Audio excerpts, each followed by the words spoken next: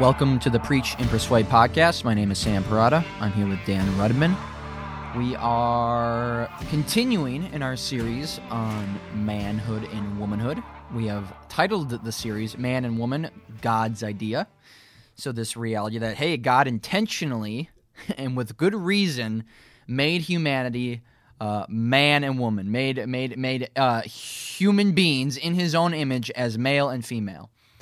And there's a really good reason for that. There's a really good purpose for it, and there's incredible meaning within it.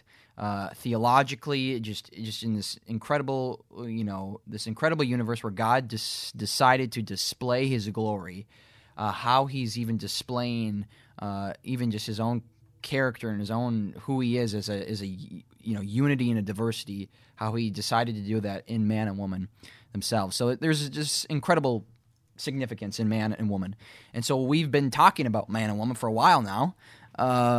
We started with an episode on hermeneutics, how we interpret our Bible. If you're new to this series, I really encourage you just to go and just start in the beginning of the series where we start with how you interpret your Bible, and then we go into Genesis 1 and 3, how did God fundamentally create man and woman in the garden before sin was a reality. And then we went into some episodes where we've started to survey just the Bible as a whole. We went through the Old Testament, we went through the Gospels, we went through Acts. Now we're in the New Testament epistles, and our first episode in the New Testament epistles was just the episode before this, and we looked at, we're kind of just I shouldn't say chronologically, but just how the epistles are laid out in order in our Bibles. That's kind of how we're going a little bit. So we started in 1 Corinthians. Whether or not 1 Corinthians was the first epistle that talked about man and woman, that's not what we're concerned with. It was just, the first passage to really come up if you just read your Bible in order, in a sense. And so we started with 1 Corinthians chapter 11 on this topic of head coverings, and we asked the question, okay, yes, the cultural expression of this relationship between a husband and a wife, where a wife is submitting to the authority of her husband, who is her head. The cultural expression at this time in this place, Corinth, was head coverings, and that's where we landed on that. I guess the actual physical expression of that. That might not be the case today, and we would say that we probably don't think it's the case that head coverings are how we should be expressing this abiding principle. Or this theology of man and woman today. We might say, hey, that might more be best expressed by a woman taking her husband's last name or something like that. But we're not going to really get into that because that's what we talked about in the last episode. So go back and listen to that last episode on 1 Corinthians 11 to learn more about that if you haven't already. But we're going to be moving forward, and we're going to be looking primarily at 1 Corinthians chapter 14. And then we're going to, at the end of this episode, we're going to briefly touch on Galatians 3:28. So Can I add something there, Sam? Yep, that absolutely. was really in reflection on our notes and our discussions that we have regarding these. One of the things I found interesting, I may have said it last time on 1 Corinthians 11, but let me just re-emphasize it here. What I found really fascinating is that Paul, when he's writing to Corinth, and you'll see this time in 1 Corinthians 14, he's dealing with a real group of people in a real place. That's the context, and you kind of got to know what's going on there. And certainly the context is they had all these divisions and conflicts, and we'll probably talk more about that. But the point being is that Paul specifically is addressing a problem. That's, okay, a problem in Corinth, in the way they were worshiping, the order of the worship, the men and the women, all these sorts of things. He's addressing a problem, but what I just want to reemphasize that I found fascinating was that the way he approached the problem, and again, it's inspired. He's speaking the very words of God. That's what inspired means. God breathed out. God gives these words, through Paul. But what I find fascinating in that discussion is Paul is, because he's a man, he's resting on this foundation of a biblical theology, or this creation theology, you could even say, that we began with in the beginning of this entire series. So the whole thing that we've done from the beginning, where we went through Genesis and we went through the patriarchs and Old Testament and prophets, and then we get to Jesus and the Gospels, is this foundation that Paul is actually using the foundation that we've unfolded over all these series to address this problem. Right. Again, I don't know if I needed to say that, but I just it struck me as I reviewed, and we're getting ready for a new podcast, and you're kind of reflecting on it. You're going, isn't that interesting? Like, he's doing the very thing that we've been trying to set the stage for. Right, exactly. And so he comes up with these abiding principles, as you just said. And while sometimes the application may look a little bit different, the abiding principle is the abiding principle. Yeah. And so I can appreciate people that, whether, I have we've seen Christians here locally, here in Kansas, who do wear like head coverings, certain traditions in Christian history, and then they live today and they're here in my community. You could say when I went to Ukraine and Russia, you saw certain Christian women, in the church would actually wear a head covering. We saw some of that in Africa. And those are cultural expressions of this principle. And so whether I fully think here in my community you need to wear an actual, piece of cloth on your head is the big issue here. It's the principle behind it. Right. And so I can appreciate though people who want to honor this principle. Right. Is the point. I appreciate it. Even though I may say, okay, I would tweak the application maybe a little bit, but man, the fact that you see this in Scripture and you want to honor it and lift it up and hold it as a high regard, I'm like, absolutely. That's awesome. Right. So. Right. As a caveat, or just a further clarification, until they make it something legalistic, which is, some denominations or some churches will go they'll go too far with the specific cultural application, and they'll make that like on par with other doctrines. And that's where you get into this more fundamentalist, all doctrines on equal playing fields. So whether your belief of the Trinity or your belief on head coverings, they're on the same playing field. And if you don't wear a head covering, it's as though you don't believe in the triune God. It's like, no, that's not the case. That's where you've gone into an error. Yeah. That's great. Perfect. And that's the say the genius of it, the genius of Paul, the genius of what we're trying to do. It's not we're just following what the Apostle Paul and what Jesus and the New Testament authors, how they modeled this reality. Hey, the Old Testament scriptures applied to their time in the first century. The whole Bible applies to, has real principles and real theology that we can apply and should apply and must apply today. So that's the amazing thing. And that's why we're going through the scriptures, and then we're eventually going to end this series with modern day application, because here we have a whole assortment of issues that we're going to deal with today in our context and our society with our laws, and though the Bible might not speak specifically about our culture today, the theology of the Bible and the principles of the Bible can be used and must be used to come to a correct application today, if that makes sense. We must use the theology of the Bible and the doctrine of the Bible, no matter how old it is, to address our issues today. It speaks to today as well. So that's what we're going to hopefully try to show you, that once we get to application, we're going to lay out all these issues today that we deal with, and here's how we will use the Bible now to help us, navigate us in our very complex society that we have already said is very much anti this pattern of the Bible. So we find ourselves in a very hostile culture today when it comes to manhood and womanhood. So it's certainly going to be difficult, but nonetheless, let's keep moving forward.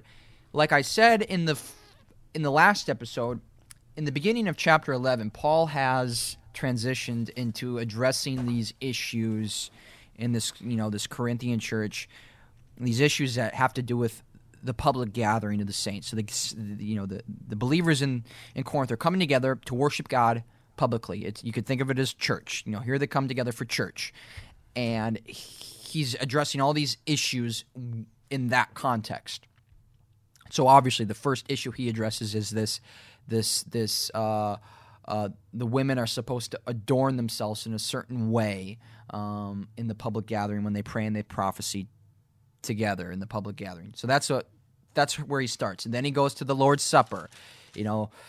Here's all these issues of division. You guys are dividing yourselves and creating disunity over the Lord's Supper. There's some affluent people in your congregation, and you are prioritizing them, and you're showing partiality. You're letting the rich and affluent people eat first, and they can go have the Lord's Supper, and they're actually getting drunk, and they're drinking all the wine, they're eating all the bread, and they're feasting on the Lord's Supper, and they're pushing out these less affluent people and these more poor people in their congregation. They're not saving any Lord's Supper for them. And the thing about the Lord's Supper is it's supposed to unite the body. It's this expression of we're all united in Christ, in his death, by the shedding of his blood and the breaking of his body.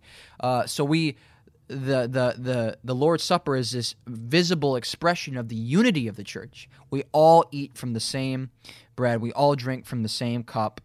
And it's this beautiful display of unity, and they were doing the exact opposite. They were using it as a way to create division. Big deal, and that's why Paul even says some of you are dying.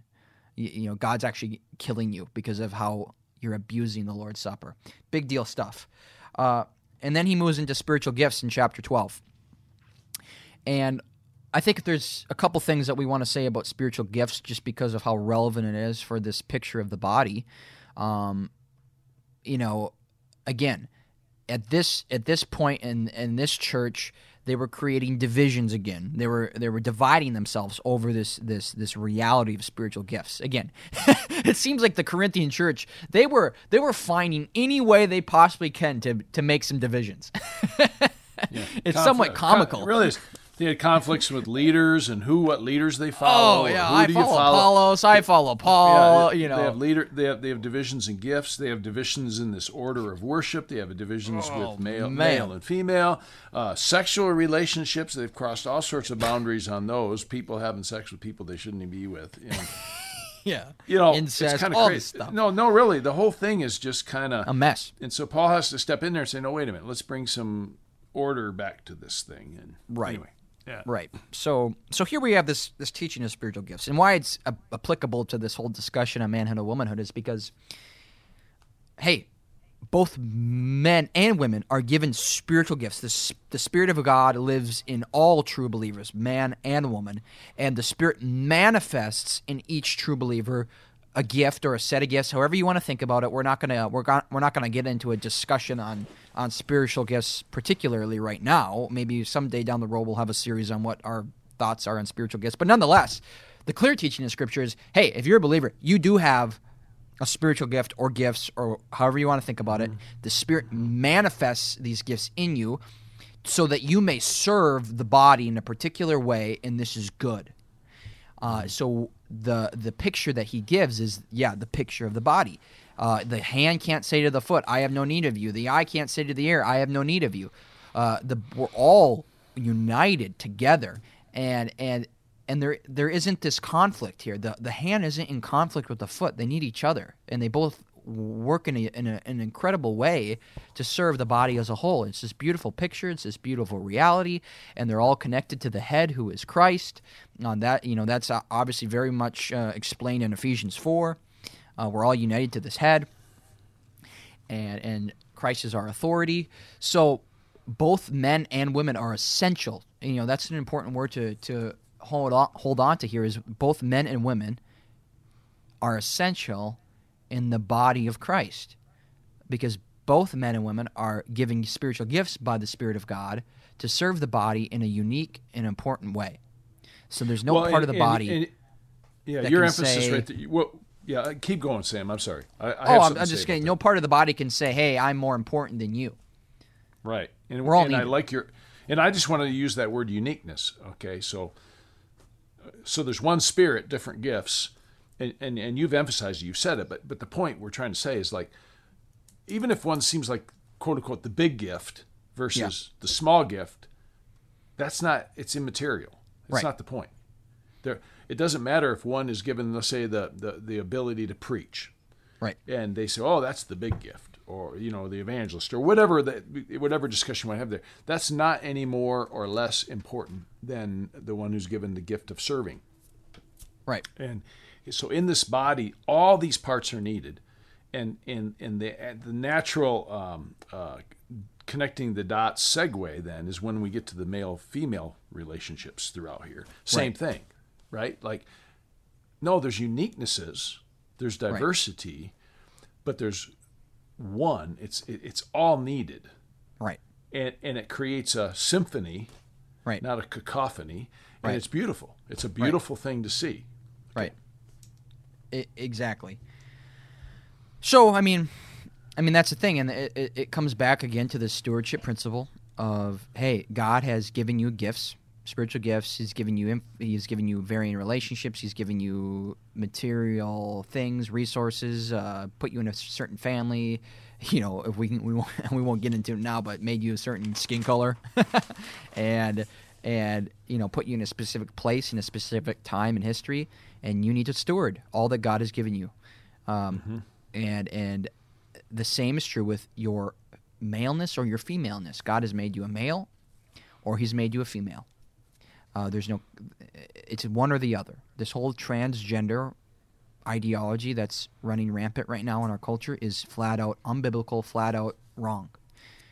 There is no conflict between your what you perceive immaterially or spiritually you are, like, oh, I'm a man trapped in a woman's body, or I'm a woman trapped in a man's body. That's lunacy. That doesn't exist. That's not real.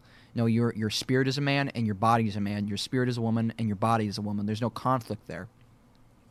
And so either if you're a man or a woman, you have to steward your maleness and you have to steward your femaleness. And God has clearly said that there's roles that are associated with your maleness or your femaleness. Like we looked at back in Genesis 2, woman is made to be man's suitable helper, fit for him. So woman is made, and Paul brought this back up. He quoted it in 1 Corinthians 11, this idea that woman is made from man for man. Man is the authority or the head. Woman is to submit to her head. And so that's the reality. So stewardship applies to that. You have to steward your femaleness or your maleness. Yeah, let me step back too. One of the other things to emphasize again too is that this all comes from the nature of God. Right. That He created man in His image. He created a world from His very being, and His being the triunity, the Trinity, three persons, one God. Right. So it's the perfect unity and diversity. Then He creates the body of Christ. In this case, you were talking about gifts, and it's one spirit, one body, but different parts.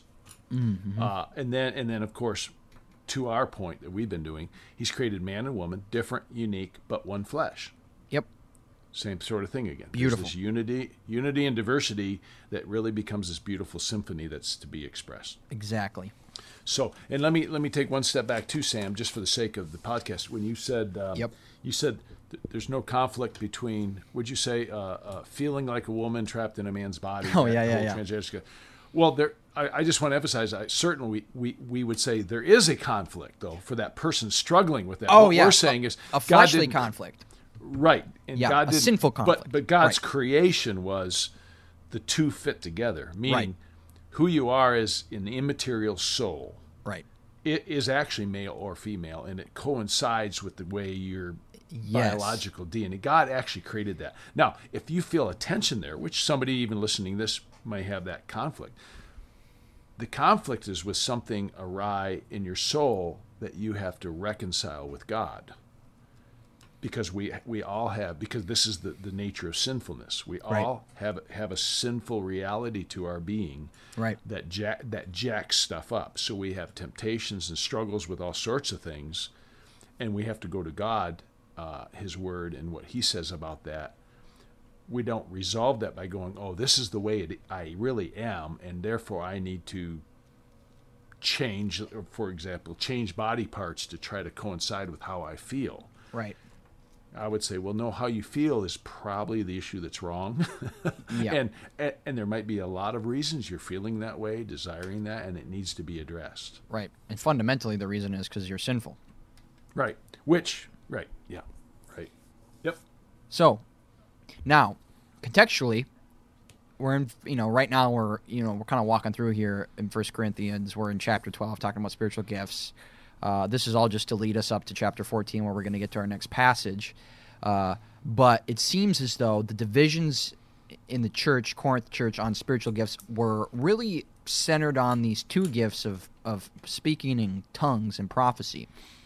It seemed as though that this church was elevating these gifts above every other gift. And so these are the top dogs right here. Here we go. Boom. The people who speak in tongues, they're just this much better than everybody else.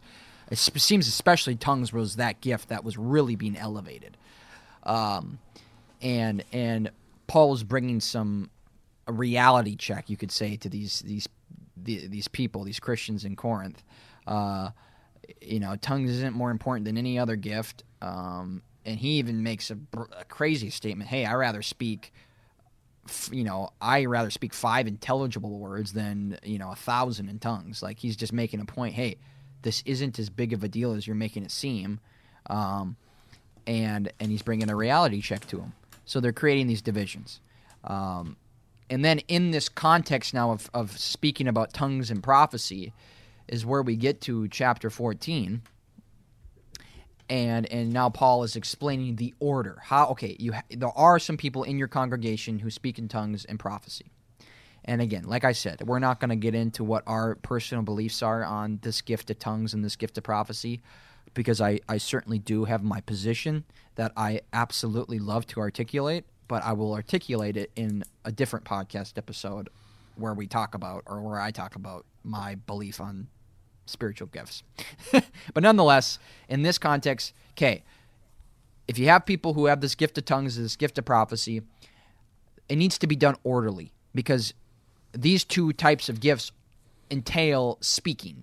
People are speaking. Mm-hmm. So people are speaking in tongues, people are giving prophecies, and when you do this, there has to be some order to it. So he's talking about, hey, if somebody comes with a tongue, no more than 2 or 3 should speak in tongues, in a given church service, and there needs to be an interpreter. That's a given. Like, you can't speak in tongues unless you have an interpreter to interpret it. Because we're about order, we're about intelligibility, we're about edification, and a tongue uninterpreted doesn't edify anybody, because nobody knows what it is. And then the same with prophecy. Just emphasizing that again, because you're going to talk about it maybe in some other podcast someday. But I like your emphasis on speaking, and I would say, there's this communication, but there, it goes without saying, but that sounds dumb, right? It goes without saying, and now I'm going to say it. So, yeah. but the point is, as communication is knowledge. Yeah. There's you could say information, you could say right. knowledge. There's something, this piece of something, meaning knowledge, or yep. I guess you say information. I like knowledge better, is being communicated within this assembly of people. Right. That's actually what's happening here. Right. So prophecy is the idea of, declaring some truth, and then we'd have to have the question, is this just something that they generate in their mind? Is it emphasizing some part of Scripture? That's another discussion. Right. Tongues, same thing. They have this communication that somehow God has given them, and they want to communicate this. That's the picture you have to think about. There's somebody sitting there that wants to communicate something that God has given them to communicate. Right. Yep. And so what's the order of that? What's that supposed to look like? How's that supposed to unfold? Exactly. And you can all imagine, you've all been in a room where everybody's talking at once. And when everybody's talking at once, you would call it very disordered. That's very disordered, and nobody really is understanding, or it's confusing. Like, I can't make sense of this big mob of people just all talking at once. It just doesn't make sense. So there needs to be order so that we can be intelligible people and that we may be edified. So I'm going to jump to, we're in chapter 14 now. I'm going to start in verse 26, and we're going to start reading, and we'll run into our passage that we're really going to talk about the role of men and women in verse 34. Can I say something about that too, Sam? I want you, in the context, I want you to think this through. You find this in pagan religions. Ungodly, satanic, pagan religions, which I find very interesting. Okay, that is, think about this. You walk in the room, and there's all these people doing these, let me use the word, ecstatic things. Yeah. They're having these, the fainting and falling and screaming and yelling and some kind of words. And it can look like that's like the spiritual thing that's happening. Right. Well, that's very common in pagan Correct. weird, even really demonic, awful-looking worship. Everybody's out of control, chaotic. and screaming, and having, it's chaotic. They're having these experiences. And remember, this is even theological. The whole reality of the creation, if we again go back to Genesis, was about bringing order out of disorder. Yep. God's intention is always about bringing order. Right. So while you may walk into this setting and there's all this crazy stuff going on, it's easy to say, oh, that must be spiritual. Right. And that's apparently what's happening in Corinth. Mm-hmm. And God's coming in and going, no, just because there's this craziness going on and all this stuff does not mean that that's spiritual. Right. It doesn't mean that. It's rightly spiritual, let me say it that way. Yeah. Yeah, it might be spiritual in a demonic way. Yeah, right. Well, and that's what the pagan worship was. Exactly. And that's, a little bit of a side note there. Think of Word of Faith, very charismatic worship. It's very much that. It's very chaotic. There's people flopping on the ground. There's people laughing. There's people yelling. There's people speaking in tongues. Yeah. Ecstatically. It's not ordered in the slightest. That is not biblical worship. Biblical worship is ordered. It always has but been. it's interesting, right? People will walk in a setting like that, and there'll be people going, wow, the Spirit's here. Yeah. And you want to go, well, maybe not. Maybe not. Maybe the wrong Rethink Spirit's that. here. Yeah. Yeah. Okay. Okay. And so go ahead. Yep. So verse 26. I'm going to start reading. What then, brothers, when you come together, each one has a hymn, a lesson, a revelation, a tongue, and an interpretation. Again, Dan said communication. There's communication. Let all things be done for building up. If any speak in a tongue, let there be only 2 or at most 3. So here we have, hey, there might be 20 people in your congregation that can speak in tongues, but when you guys come together, only 2 or 3. Order. It's incredible. And each in turn, and let someone interpret. But if there is no one to interpret, let each of them keep silent in church and speak to himself and to God. Let 2 or 3 prophets speak. So here we go again. So that was tongues. Now here's prophecy. Let 2 or 3 prophets speak, and let the others weigh what is said. So we have this reality. Okay, with tongues, you have to have an interpreter. With prophecy, you have to have a weighing of the prophecy. Why do you have to have it weighed? Because he's not, again, we'll have a discussion. I'm sure I'll have a discussion sometime on what I believe about prophecy and tongues and all that stuff. But at this point, I'll just say one thing we do know, whatever this gift of prophecy is, it's not Spirit-inspired revelation. It's not the same as what Paul is doing when he's writing the letter of to the Corinthians. It's not inspired by the Holy Spirit and therefore infallible and inerrant and authoritative. It's not that. So it needs to be weighed. Well, and your point, that's your point. If it was that, it wouldn't have to be weighed. Right. Exactly.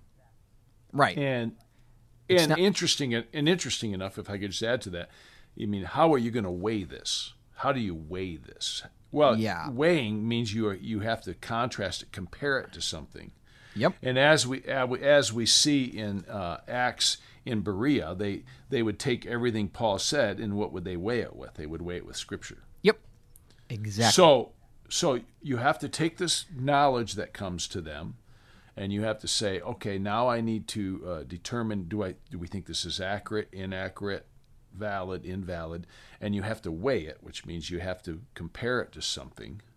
Mm-hmm. That's how you weigh something. You have a standard by which you lay something next to the standard and see, is it heavier or less than. Think of a scale, right? You have to have an actual 1 pound weight that you say, there's the standard. Yep, there's 1 pound weight.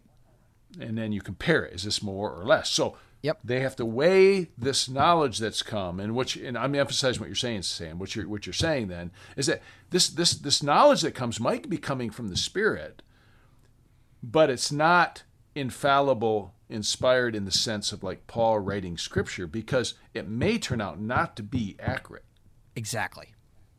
So it has a different weight. Yep. And you have to determine that. So this group of believers has to figure that out. That's the context. Okay? Right? Okay. All right. Boom. Perfect. So, and let others weigh what is said. If a revelation is made to another sitting there, let the first be silent. For you can all prophesy one by one. Look at this. He's even saying, hey, you can't talk two people can't talk at once here. Like, he's getting really detailed about it. It's really incredible because that's just, again, very disordered. Paul is so adamant of explaining how ordered your public gatherings have to be.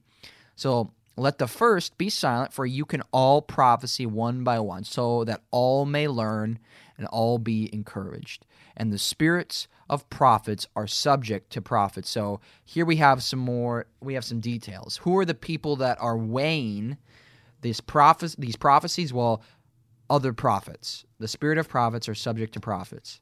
For God is not a God of confusion, but of peace. Here we have a wonderful reason, a truth of why Paul is saying this to him. Why? Because God is not a God of confusion, but of peace. It's an amazing reality. That's why when you walk into a worship service and everybody's flopping on the ground and everybody's yelling at once, that is not of God, because God is not a God of confusion, but of peace and order. It's important to know that. So let me say now we're getting into the text that's talking about men and women. And again, it's one of those texts that is is really rubbed people's fur the wrong way. It's been debated often. It can really offend people. It's certainly been an offensive passage. But we have to understand it contextually. So what's the context? The context is prophecy. The context is the public worship gathering.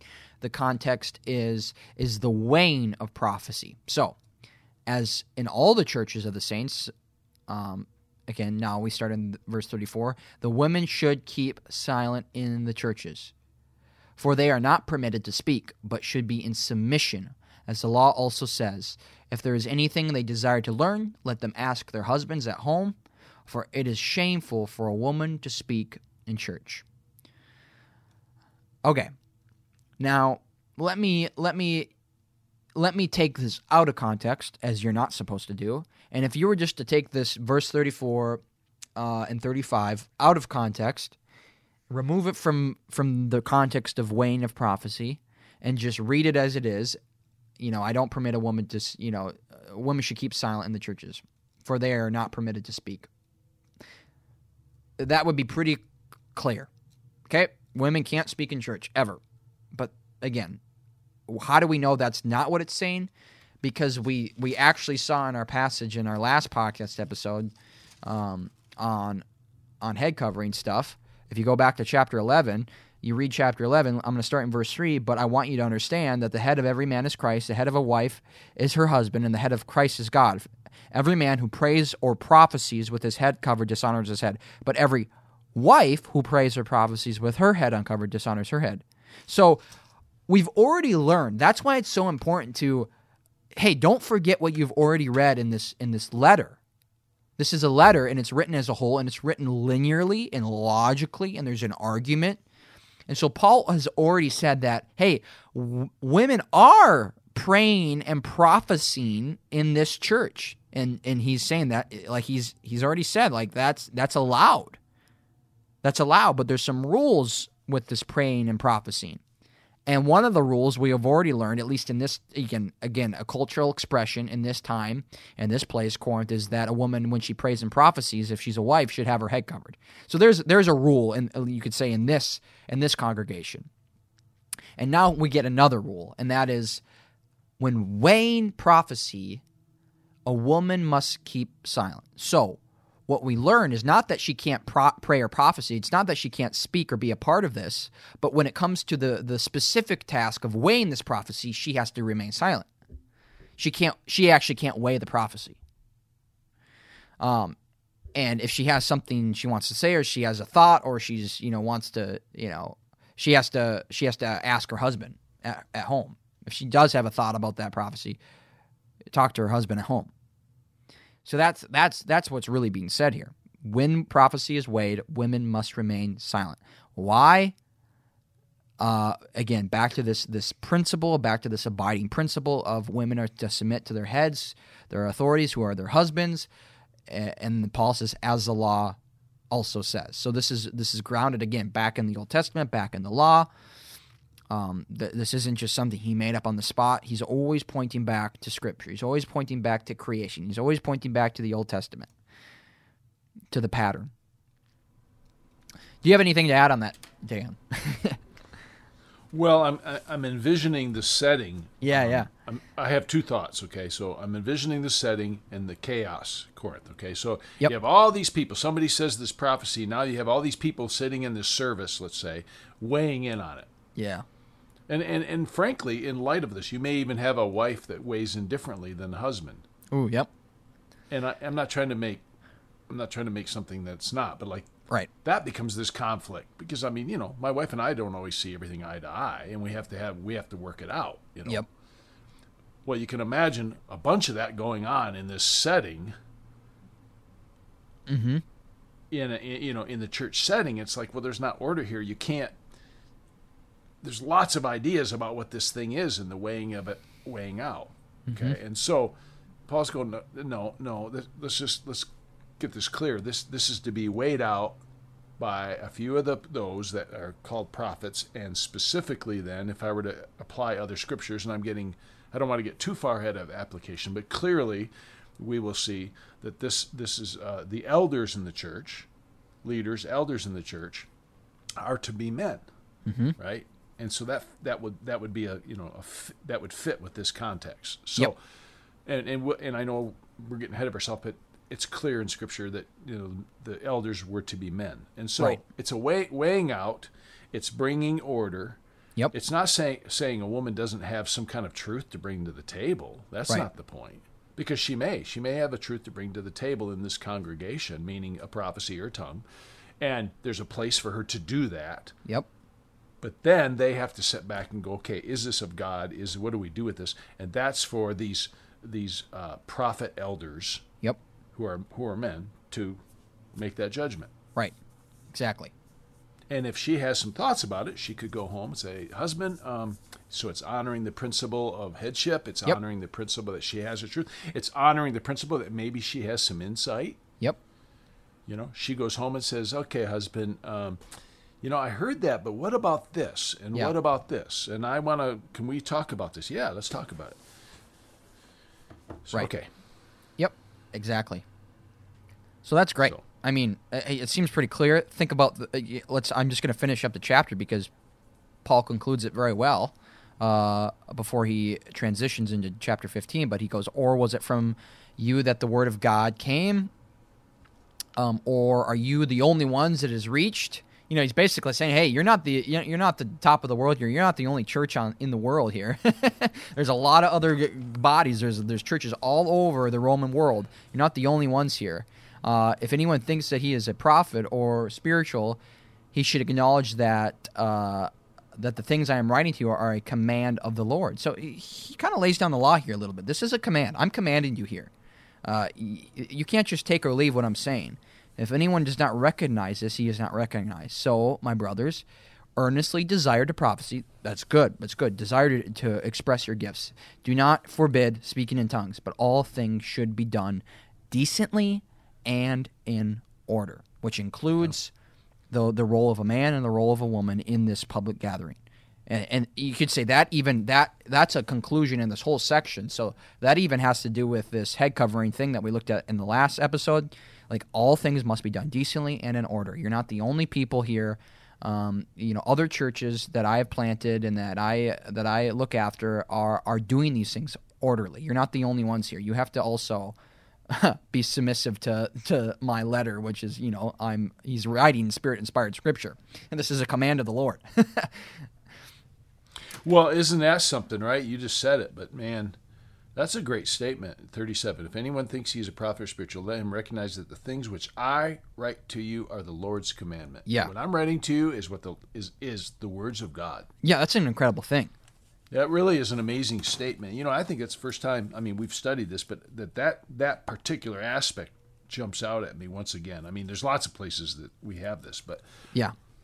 he's saying, okay, so you have this prophecy, you have this thing that looks like it might be knowledge from God brought Yep. to the church by a woman or a man, Yep. but there's a way to weigh that out. Yep. And when I am telling you on how to do this, is literally the words of God. Yeah. Your prophecy has to be weighed against the Word of God. What I'm telling you is the Word of God. That's crazy. Yeah. That's an amazing statement. That's a pretty bold statement, Oh, man. that is an apostolic stamp right there. Hey, listen up. I've been given an authority, a unique authority by God Himself, by Jesus Himself, commissioned by the Lord. Yep. And there's something special here. And he talks about, he writes, Yep. he wrote 4 letters to the Corinthians. We only have 2. I mean, because they were a messy church. Paul had a lot of, he poured out his heart to this church. If you go read the second letter to the Corinthians that we have, and man, you just see him pouring out his heart, and you see him where he goes, he doesn't want to exercise like his apostolic authority in the sense of like, I'm just going to lay down the law because I can, because I'm an apostle. He's being gentle with them in many ways. Oh, yeah. But there is this reality, though. He is an apostle of Jesus Christ. He does have this apostolic authority, unlike the other than the apostles in that day, which were a couple handfuls. He has an authority over these prophecies that they're giving. Yep, exactly. I mean, he really does. I mean, these need to be weighed out, but some of them could be right, some of them could be wrong, which is interesting. Right. And I think the other aspect of this, again, it's orderly worship. Clearly, there's a way of the emphasis here is on this worship, but like you said, Sam, if you took 34 and 35 out of the context, which people do, and it could cut both ways. One, a woman could read this and go, "Oh, is that a terrible thing? You mean a woman doesn't have a voice?" Yeah, which a lot of people have done. Yeah, and there are men that would certainly try to apply it that way and say a woman doesn't have a voice. Right. Look, I can show you the scriptures. That's not saying a woman doesn't have something to contribute. We've already addressed that. Right. From even 1 Corinthians 11, but there's an orderly way to do this. Yes. Precisely. And that's not caving to a cultural egalitarianism, by the way. I mean, listen to all of our podcasts. Like, that's not the point. But this specific passage, since you have to touch on it, has to do with order in the worship. Right. Yep. Okay. So I think great. I feel great about that. I hope you listening feel great about it too. It's called Preach and Persuade. Like, we're preaching the word. We're trying to walk.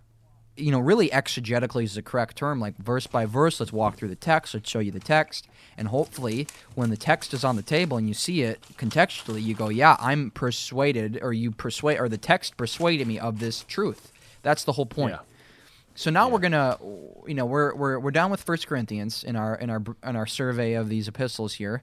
We're gonna quick jump to Galatians, and not hear me say this. I've been kind of playing out this analogy, like, hey, this pattern that has been displayed in the scriptures thus far.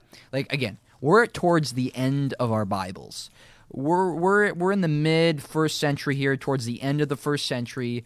The apostles are nearing, they're in their ministry right now, but after the apostolic ministry is done and the end of the apostles, the last apostle dies, which is John, and the last inspired book is written, Revelation. The scriptures are done and the canon is closed. Here we have all that we have, and again, this pattern started, at least when it comes to the written scripture, with Moses in what is it, about 1600, 1700 BC, about people say maybe 1500 BC. Yeah. I mean, we're talking about at least a written pattern that is nearly a couple thousand years old, and an actual pattern, we could say like at least 4,000 years old if you want to hold to a young earth position when the time of the garden. At least 4,000. We could have all these arguments. Well, maybe Adam and Eve were 10,000 years old, whatever. Nonetheless, this is a long pattern, and there's a lot of scripture that is just absolutely hammering home this created design in the garden. Adam and Eve in the garden. Man created from the dust. Woman created from Adam's rib. From man's foreman, as a helper suitable for him. They're both made in the image of God. They have equal honor, worth, dignity, and value, but yet they're distinct and different in role, which models and mirrors the Trinity. It's this beautiful thing. Again, this is all these scriptures that we have looked at thus far have been proving that order, proving that design, and we have had no scripture that contradicts it. And so what I've been saying is, if you are going to have a scripture that is going to overturn all other scriptures in this whole pattern, it needs to be like an atomic bomb. It needs to be so huge, so big, so clear, so explicit. It almost needs to say, hey, I know that so far in Scripture, the role of a man and the role of a woman has been this, to this point, but I'm saying now that this pattern is null and void, and here is the new pattern. It has to be almost that clear. Yeah. And so I would say we don't have anything even close to that. And so when the other side of the argument, you could say the egalitarian, feminist theology side of the argument comes and says, here's that verse, I want to go, man, I think you're pulling a rabbit out of a hat here. You're doing some magic, some mental gymnastics. You're doing something weird, some sleight of hand. I don't know what it is. A card trick. I don't know. Yeah. But Galatians 3:28 is one of those verses. There's a few verses that they may that these people use in their arguments to say, okay, here it is. Here's where this pattern's overturned. And okay, we got to be in a good dialogue. You have to be able to interact with the counter argument. So if somebody's telling me, hey, here's the passage that I want to put on the table and say, well, what about this? Is this overturning the pattern? How do you approach this? What is this actually saying? So we have to do that. And Galatians 3:28 is one of those passages. I would say probably the passage. Yeah. Can I say something quick about that, Sam? I know it's. I am not going to go way down a rabbit trail, but in the conversation, what strikes me when you say that, kind of this light goes on for me again, is like, I realize that sometimes in these conversations, whether it's you and I, Sam, or other settings, I've heard people say, like, are you always in a fight against something? Oh, yeah. And I want to go, you're right. That's kind of like, I don't want my whole life to be a fight against everything. But at the same time, the context that we're talking in, the life that we're living, the life you're living, Sam, the life I'm living, and then if I go to the Scriptures, clearly, early in the Scriptures, much of the Scriptures are written in the context of conflict. Yeah. Like, again, even this, Paul has to come into Corinth, where like we've just been doing the last number of discussions, saying, okay, there's this conflict. There's this outside influence, or however you want to look at it, but there's this conflict that needs to be addressed. And so since the fall in the garden, a lot of life has been that way. And so, you go to the one I always go to, I don't know why, but I always kind of go to 1 John, but it's always intrigued me. I don't know why, but that 1 John is written in the context of what's known as Gnosticism. Yeah. It was a way of people who claim to be in the church. That's what you got to get your mind around. Right. Who came into the church with an idea to kind of improve Christianity, to bring some ideas, amalgamate them. That means enmesh, bring these ideas and try to enmesh them with, if you will, biblical Christianity, and make a new kind of thing that's supposedly new and improved. And that's what John is addressing in 1 John. He's going, no, this is not new and improved. It's not right. Right. And so a lot of the Scripture is written in that. So with that said, I'm just saying that though a lot of times we kind of come at that, you almost have to, and you realize that a lot of Scripture does that, a lot of history does that. And then, given your and I's context, here we are removed by a generation from each other, but we're swimming in waters where there are like aggressive attacks against the church, against the truth of God. It's where we live here in the West. Again, I know you have people from other cultures and countries listening to us, and I don't know everybody's experience, but today in the United States of America, there are aggressive attacks against the truths of God. There just are. And they're really pervasive in how they're framed and they're brought into the church. And they get kind of accepted and adopted, as this is the foundation I start at, meaning like, so you have people that grew up in say the United States of America, they've been being educated, say they're 25, 30, 35, 40. Well, they've been being educated in the media and the culture, in public school education, to think about a lot of life a certain way. Mm-hmm. And then what happens is they come to faith in Christ, and often then they take this foundation that they had that was prior to Christ, and they bring things from the church and try to attach it to that. Mm-hmm. It happens. It's just. It it's happens just like all the time. All the time. It's very pervasive, and you've got to stop and go. No, wait a minute. I'm not to take that idea out there and figure out how it fits in Scripture. I start with Scripture. I start with what God said first. Right? And Right. so, maybe I didn't need to say all that. No, But I'm just you, saying you because, absolutely because, needed to say that. because you're a reaction, and I know it, because we've Right. had this discussion. We both know what's going on. That this Galatians 3 passage that we're about to go to, people really use it to try to build this case for an egalitarian view, and it's like it's not really even addressing that. No. But it's what they do. And so it Right. sort of feels sort of frustrating. Like what? They're trying to find a passage to fit this idea they have, and they think this might be the magic bullet or something. And it's like, so I'm just trying to emphasize again, Yep. yeah, if we're pushing against something, we are. Yep. We are. Yep. Yep. We are. And I sort of wish all of life didn't feel that way at times, to be honest with you. I mean, I really do. here's the deal. But You can't escape the conflict, even in your own. You lock yourself in a room and you say, "I'm going to go live in the woods and not see any other person." You're going to have conflict in your own soul because you have this flesh and you have to fight it and you have to put it to death and you have to take every thought captive. You're fighting a spiritual war. Jesus says, "Watch so you may not fall into temptation." You have got to be on guard at all times. Satan is flinging arrows at you nonstop. We're in this cosmic battle between the kingdom of God and the kingdom of Satan, between light and darkness, good and evil. This is actually happening, and to pretend like we're not in this cosmic battle is foolishness. Yeah. And you will then fall prey to the deception if you're not actively resisting it. Yeah. So- And Sam, again, this is a different discussion, I know, but it's probably valuable to talk about for a couple minutes. But I think what happens with this is that, again, speaking on an age perspective, okay? So, Yeah. Again, I'm 40 years older than you. And so Right.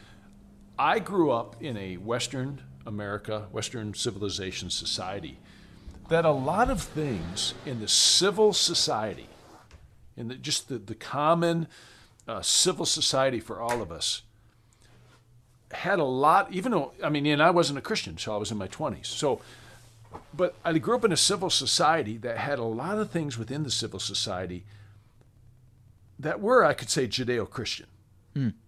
Ethics and morality. Like I grew up with a lot of that. I really did. Like there were certain things. What we applaud today as diversity, like in the sexual world. Even as a non-Christian, we'd say, no, that's just perverse. That's just wrong. Mm-hmm. You just did. Homosexuality. No, that's just wrong. Yep. How about non-Christian? You could be a non-Christian and you knew it was wrong. Yeah. It wasn't. It wasn't something good. It wasn't something to be celebrated. And that was common. That was common stuff.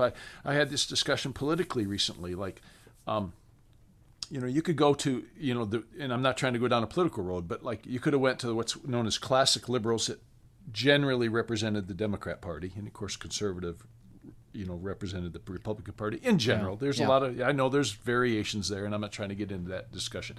But let's just say these two groups. But they agreed on a whole bunch of stuff. Yeah. Bill Clinton is a classic liberal Democrat, believed marriage was a man and a woman. Obama in his early days was a man and a woman. That was just kind of it was a given.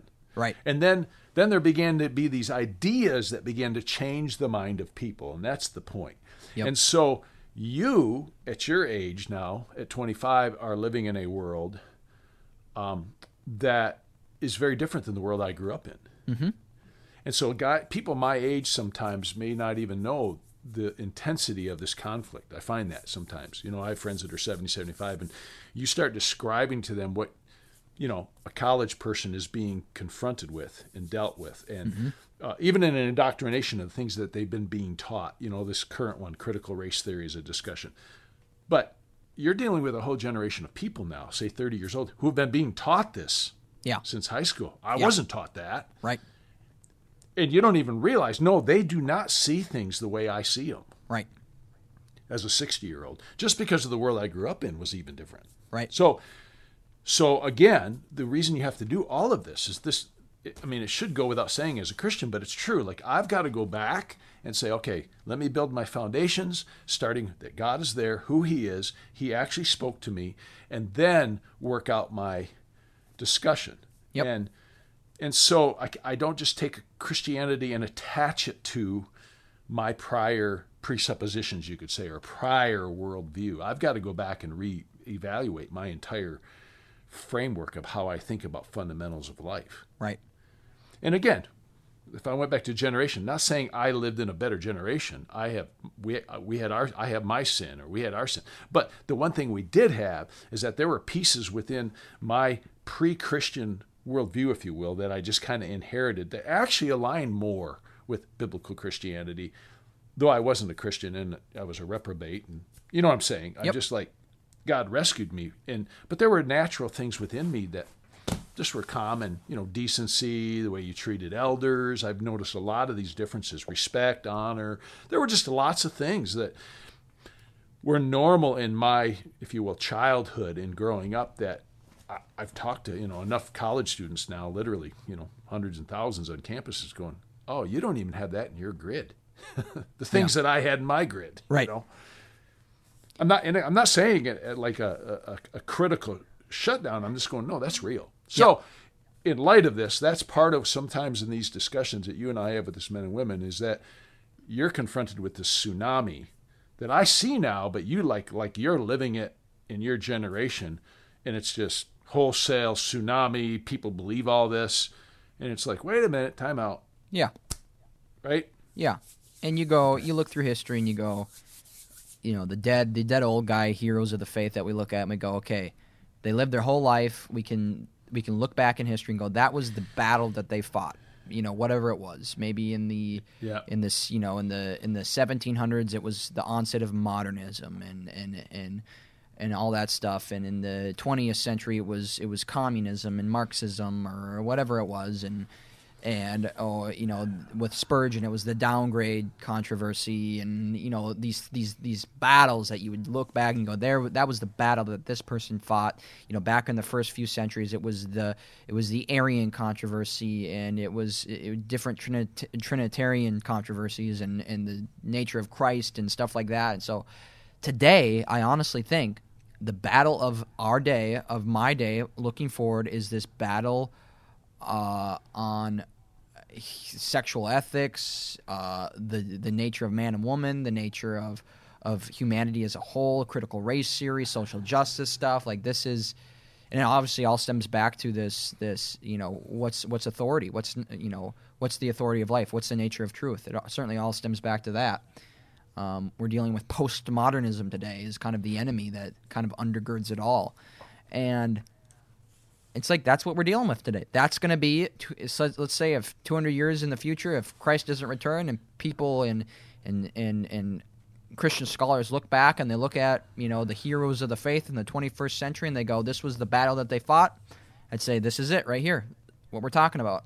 Yeah. So, well, and if I put one statement behind that, Sam, it's fundamentally, what's it mean to be human? Yeah, really. It's crazy that's actually what's on the table now, is what does it mean to be human? We don't even know. People don't even know. What's it mean to be a human person? And then from that comes the identity and male, female. All these discussions really come from, and again, let's just keep emphasizing what we do in our podcast, is that how do I answer that question? Yeah. Where do I go for the answer to that question? What's the it scriptures. fundamentally to be human? And I believe I need to go to God and see what God says what it means to be human. Boom, the Bible. And then everything else is subordinate to that. Yep. Awesome. And where somebody does some kind of research or study and they find a truth that you go, oh yeah, my Bible talks about that truth. Yeah. It's been talking about it for thousands of years. Well, and I get that. Yep. And you say that, Sam, in these discussions. It's interesting, like how many different types of research you brought up. Like a popular guy in the last few years was Jordan Peterson, brought a lot of this to light. But I mean, this stuff's out there numbers of people know about this stuff. But there are these like fundamental differences between men and women. It's like These, oh, it's I don't know. I shouldn't say it's comical. It is a little comical. It's like, oh, psychiatry, psychology, all this stuff. Like they do all these personality tests, and they do all this research, and they find, oh man, there actually is a difference in the personality of a man and a woman. Who would have thunk? And we go, well, duh. I can look in Genesis 1-3, and I can say, yep, I see it right there. yeah.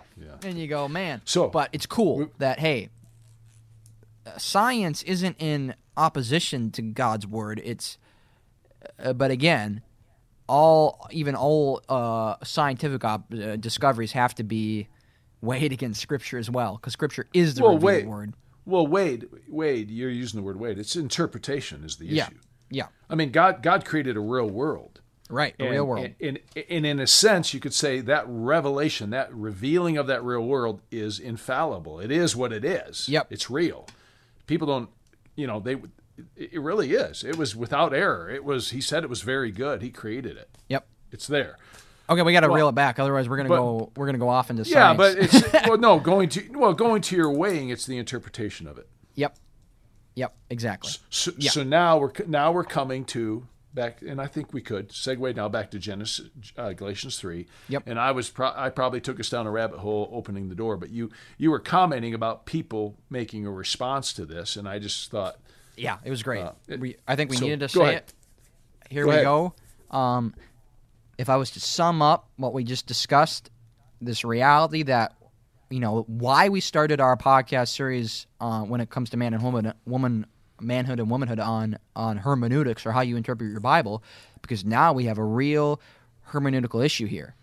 The number one reason why people misinterpret the Bible is not because it isn't just like clear. Like most of the Bible is actually very clear and easy to understand.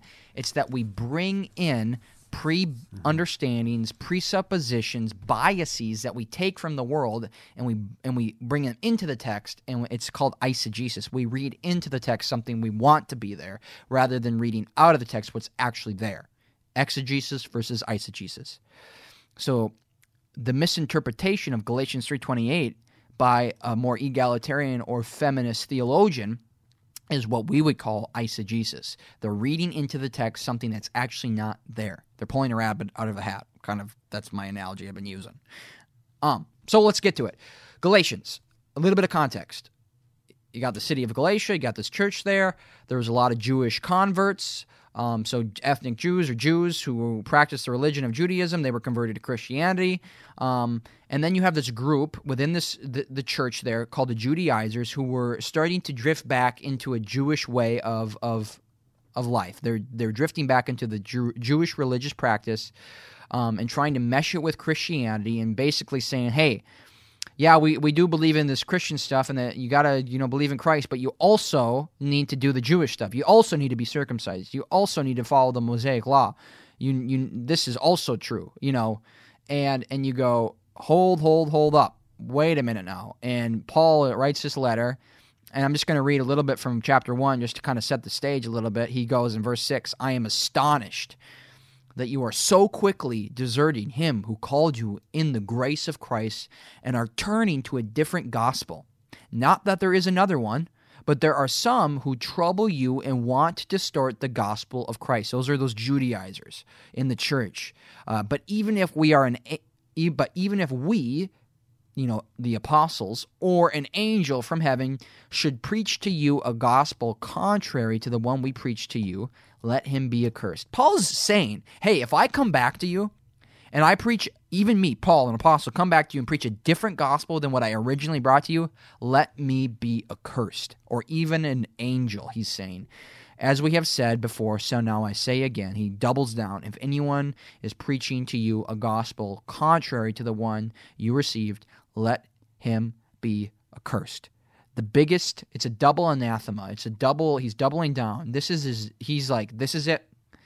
This is as big a deal as it gets. I am laying down the law right here. There's no different gospel. And if you start to mesh Judaism and the practices of Judaism with the gospel of Jesus Christ, then you got an issue on your hands.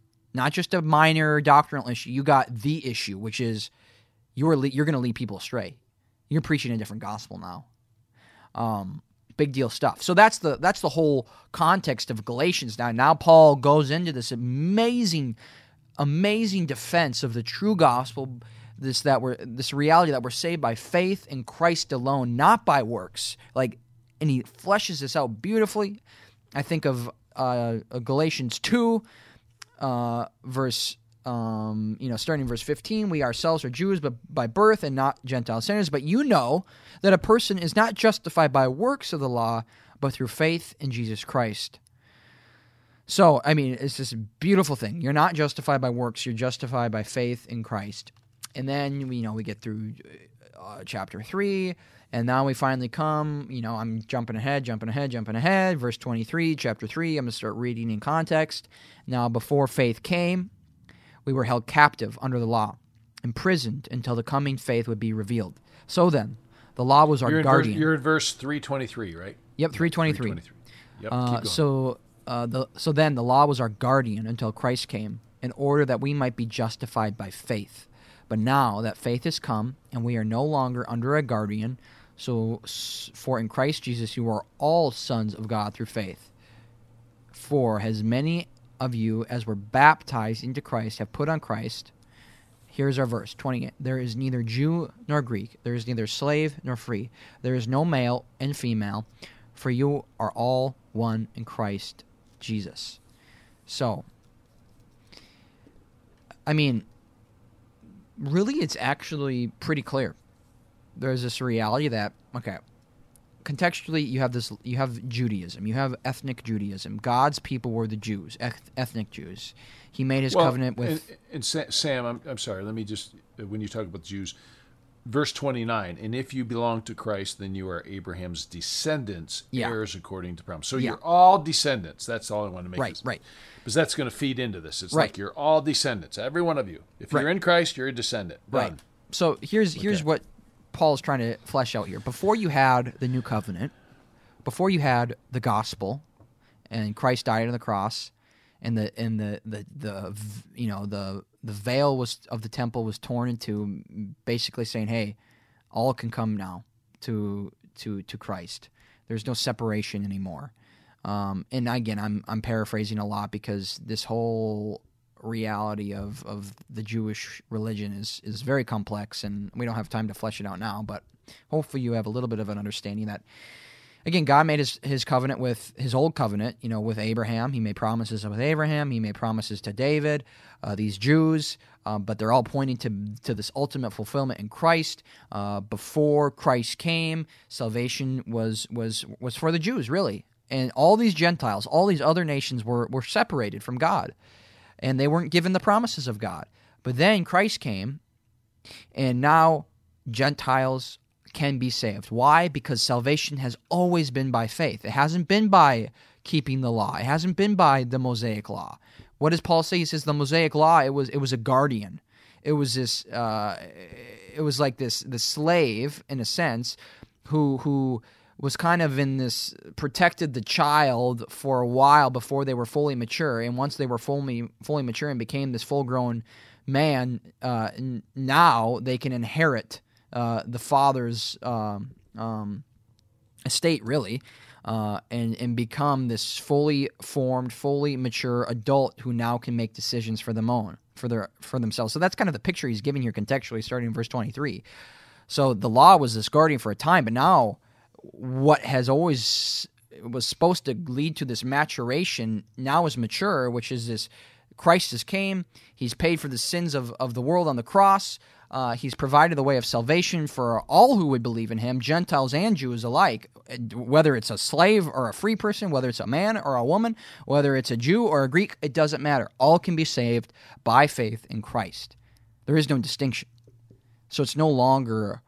salvation is no longer just a Jewish thing. It's for all people. And that's an incredible reality. It's for anybody who would believe in Christ by faith. So, that's what it's saying.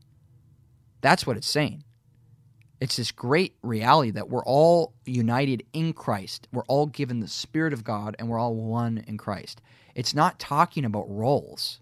This has nothing to do with roles of a man or a woman in the church or in the family or in society. It has nothing to do with that at all. This has to do with salvation.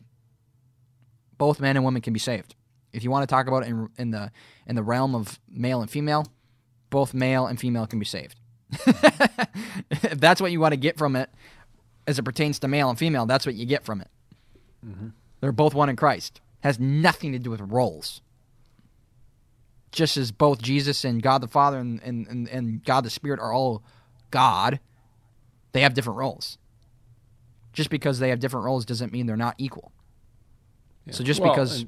In verse 28, sticking to it, neither slave nor free man, it's like... Yeah. No, this is about membership in this body. This is about this unity that you're all in. Yep. If you're in Christ. If you're in Christ and you have the Holy Spirit, who is what the work Christ came to baptize you in the Spirit and give you the Spirit. To be a Christian means you've been sealed with the Spirit. You're in. Yeah. This is about membership. It's nothing about leadership. No. And even in 20, you'd say, okay, leaders are not more important than members. You could say it that way. Preachers are not more important than the person who serves. Nope. I brought that up earlier. It's like, no. The point of this is that we're all descendants of Abraham if you're in Christ. Yeah. Jew, Gentile. Right. Doesn't matter where you come from. Doesn't matter your IQ. Doesn't matter if you're male. Doesn't matter if you're female. Doesn't matter if you're slave. You're free. So, using this verse to make this case about roles for a man and woman or roles in church, I just don't even know how you would do that. I don't know either. I mean, I know they do, but it's kind of odd to me. Like, yeah. No, it's not even differentiating here. It's not telling about the role of elders versus members, all these different things. There's lots of those order, submission kinds of things that we get to in the next podcast when we talk about Ephesians 5. Right. Even there, right? Children, parents, it's like, no, anybody who's in Christ is in Christ. You're a descendant. Done. Membership. All equal. Boom. Yep. Boom.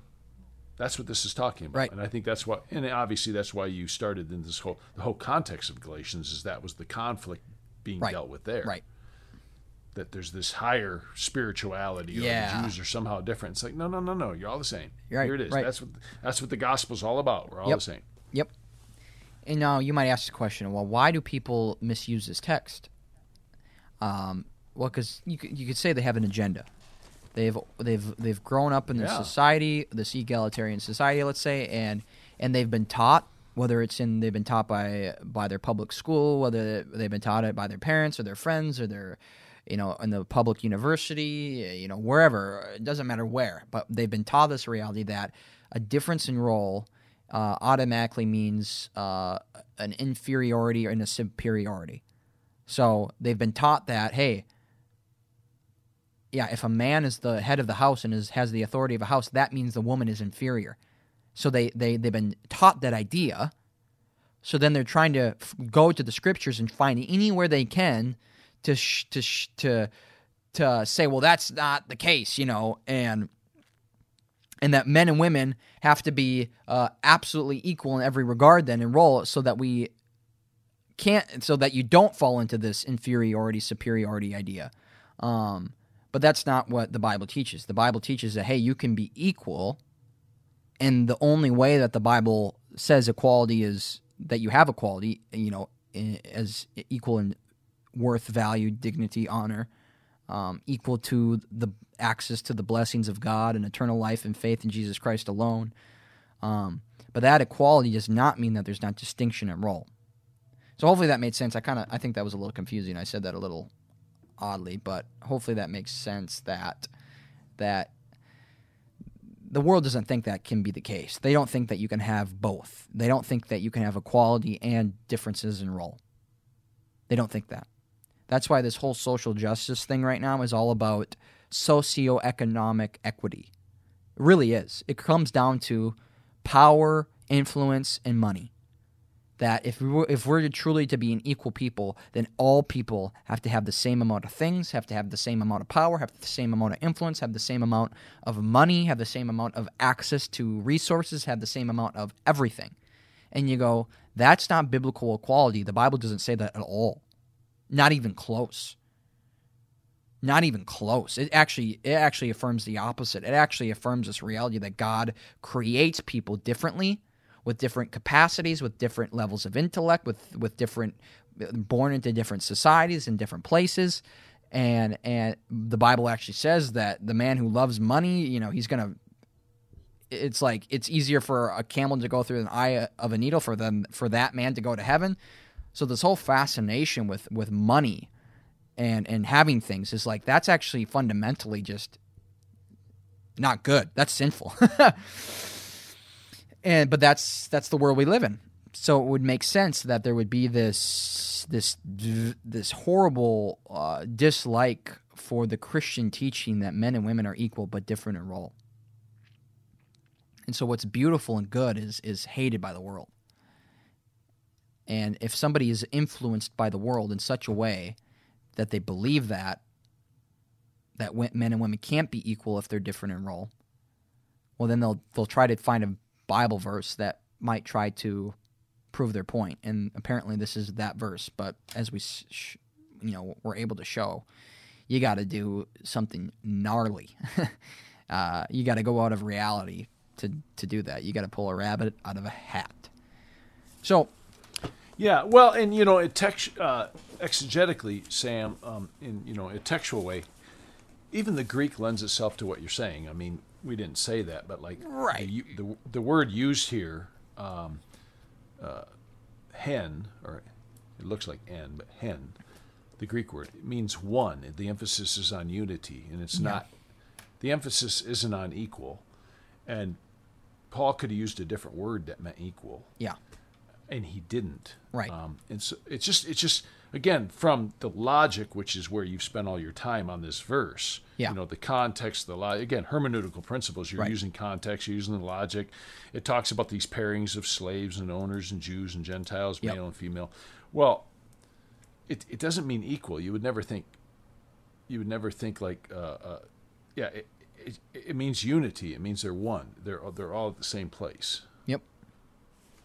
In Christ. Yep. And so, yeah. Yep. I mean, and it fits with 1 Corinthians 12 that we just talked about too. This reality that, hey, we're all one. We have one spirit, but we're all part of this one body, but we have different parts. We're different parts of this one body. Some are hands, some are feet, some are eyes, some are ears, but we're one body. And the same here.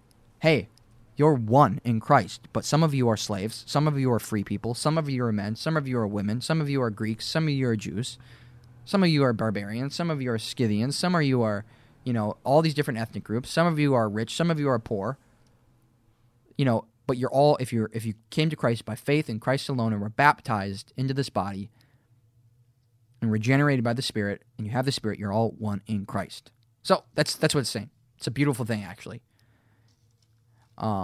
So that's it. I mean, we've gone about an hour and 15 minutes. We're going to wrap this episode up. Where we're going in the future, the next episode, we're going to get into Ephesians now. Again, kind of like walking in order here. We went to Corinthians, and now we went to Galatians quick, and now we're in Ephesians. So if you just keep flipping your Bible in order, now we'll be in Ephesians. And then after Ephesians, we'll go to Colossians briefly. It's kind of a mirror passage to the Ephesians 5 passage in Colossians 3, and then we'll look at 1 Peter 3, and then we'll look at I wonder, Sam, if we should from there just stick with Paul and just go to the pastoral epistles. Yeah, then come back and say Peter affirms the same picture. Yeah. Yep, I think that's good. Yep. That might be easier to do. Yep. Stick with Paul's teaching, because when he teaches Titus and Timothy, it's pastors to these churches. To these churches. Epistles, yep. Timothy was especially pastoral, or had a pastoral presence in Ephesus. So yeah, that's what I mean. So just stick with that and just say, okay, he's addressing some more there. I think that would be helpful. And then we'll come back and That's Peter. okay? That's would fine with me. suggest Yep, that, yeah. that's where we're Yeah. going. So hopefully you Yeah. continue to follow along with the remainder of these episodes, and then once we're done with looking at these passages and the epistles, then we're gonna spend some time talking about application. And it's this reality of like you can almost imagine like, okay, here Paul has this issue in Corinth with head coverings. So there's a cultural issue, and now he's going to use the biblical theology of man and woman to address this issue. So what we're going to try to do the best we can, and we're going to try to be as pastoral as possible. I can make some pretty black and white statements. I'm sure you guys have pretty already come to that conclusion listening to, if you've listened to a lot of my episodes already in our episodes. But we're going to try to be as pastoral as possible. We're going to say, okay, here are the issues of our day. Maybe give some scenarios, maybe give some examples of that we know of without using any names of people in our lives or things we've seen or issues that might arise in our culture today. And we'll go, okay, if we apply our biblical theology to this issue and ask some questions, some important questions, where would the application be steering towards, you could say? Some applications are going to be more obvious than others. Some are going to be very complex. Some are going to say, yeah, I can't tell you exactly what you got to do in this situation. Here are the principles, though. Now ask all these questions of yourself, because only you know your heart in this decision that you're going to make in living out a biblical masculinity or a biblical femininity. Yeah. And hopefully the application for you listening will become clear. But we don't know your specific situation. But again, we can ask all these theological questions. Okay, what about this? Are you That's good. prioritizing money over the glory of God? Are you prioritizing a career over displaying a true femininity or a masculinity? All this stuff that we can ask, these clarifying questions. But that's where we're going. And I'm excited good. about it. And hopefully once this is all really done and wrapped up and we put a bow on it, hopefully the whole series as a whole, whether, I don't know how many episodes we'll end up having, I don't know, probably over 10, which means we'll probably have like 20 hours of content on this alone, which is kind of crazy, that it will help people. And you could use it as a resource in the future. You know, you have a friend or a spouse or somebody or a sibling that is struggling with manhood or womanhood, and you go, hey, listen to 20 hours of podcast and you'll figure it out. But I don't know, hopefully it will be usable, and hopefully it helps you. So thanks for listening to this episode. Tune into the remainder.